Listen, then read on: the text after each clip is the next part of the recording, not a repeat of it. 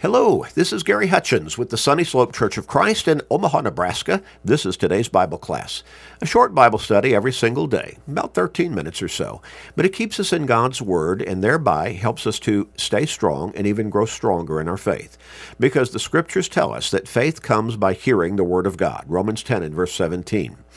Help people in your life grow stronger in their faith and thereby come closer to God by sharing these short studies with them every day through Facebook friends, text messages, other technological means, with your family members, your friends, your work associates, your neighbors.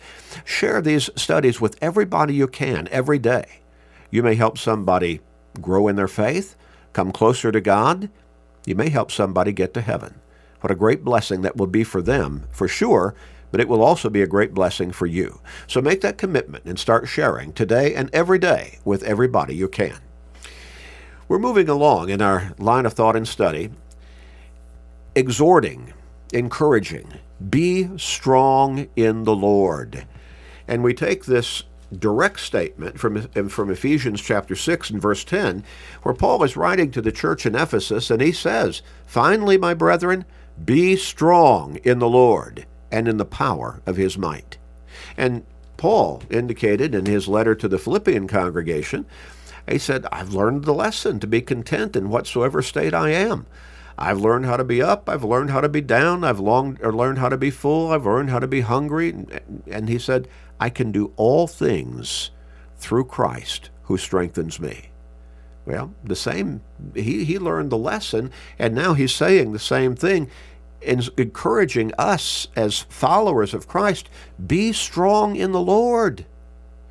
We talked about, as we closed last time, how Revelation 12 and verse 9 portrays God casting out the devil and his followers down to this earth. So this is where the devil does his work. This is his playground. This is his workshop. And so he knows that he has a limited time to be able to do his work, because ultimately one day God is going to bring this world to a close. So in verse 9, he was cast out, speaking of the devil. In fact, he's described in four different ways. In that one verse, verse 9 of Revelation 12, he's described as the great dragon, the serpent of old, the devil, Satan, and then again beyond that, who deceives the whole world. Now, he's trying to deceive us into believing that evil is good and good is evil.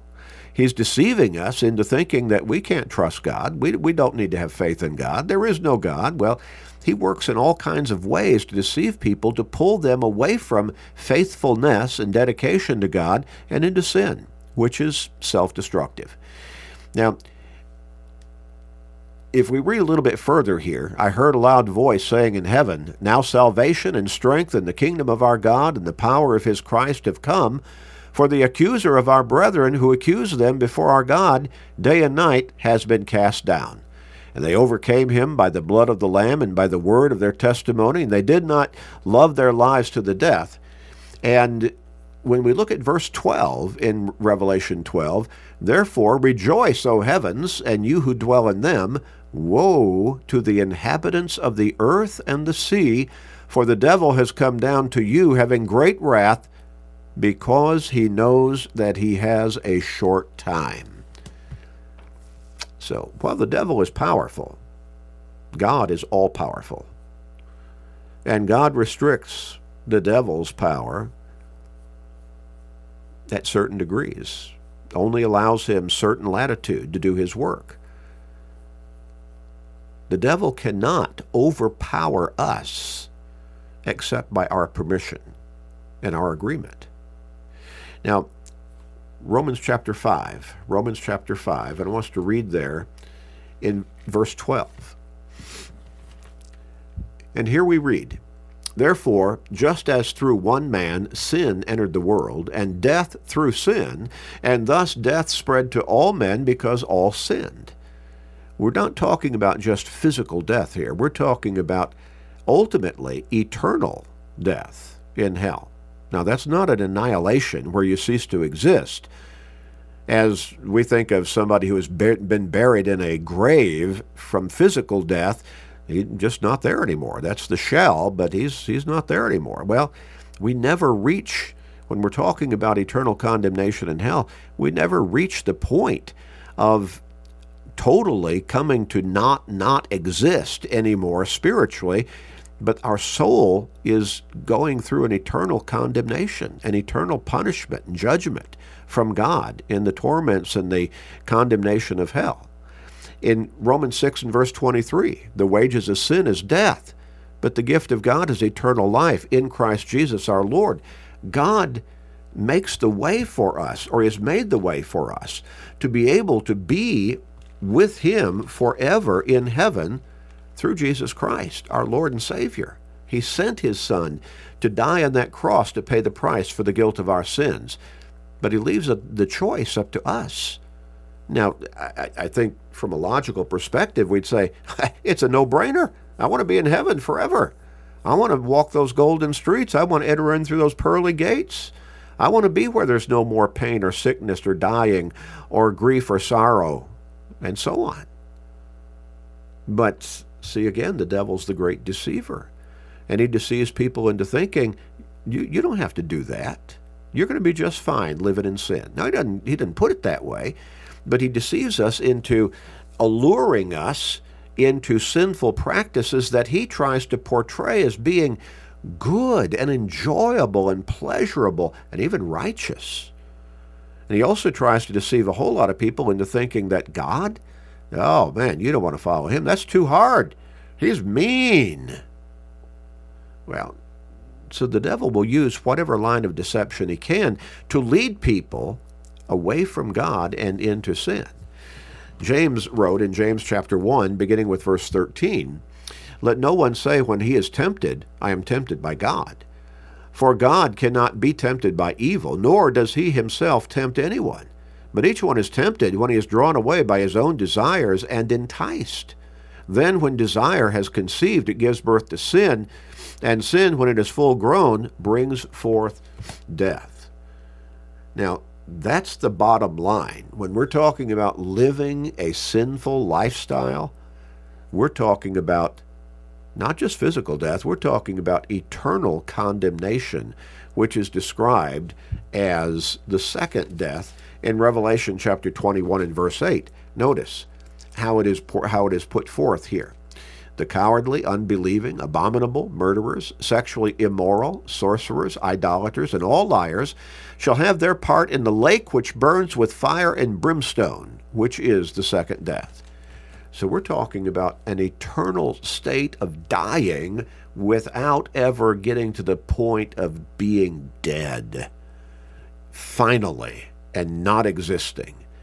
It's the agonies, the torments, the pain and suffering of death on an ongoing basis. So the sin the devil works to lure us into leads to death. But the devil also uses illness, infirmities, hardships, again, sorrows of all kinds, relational problems. He uses all of that to weaken our faith and lead us into sin. Read Job chapters 1 and 2, how the devil worked on Job. Now, God said you can only go so far, but the devil worked on Job. He lost all of his children in one day. He lost probably most of his wealth in one day. He lost a lot of his servants in one day. And ultimately, he broke out with sores from the top of his head to the bottom of his feet, and so he was in physical agony himself. And all of that was an attempt on the part of the devil to lead Job to turn away from God, to curse God and die. Paul described some physical impediment, some physical problem in his own life as a thorn in the flesh that he identified as a messenger of Satan. 2 Corinthians 12, verses 7 and 8. We look at the 23rd Psalm, and unfortunately, and I think it is unfortunate, that it seems to be read mostly at funerals. And so the psalmist said, "The Lord is my shepherd, I shall not want," and so on. And then in one particular point in that psalm, he says, "Yea, though I walk through the valley of the shadow of death, I will fear no evil, for thou art with me. Thy rod and thy staff, they comfort me.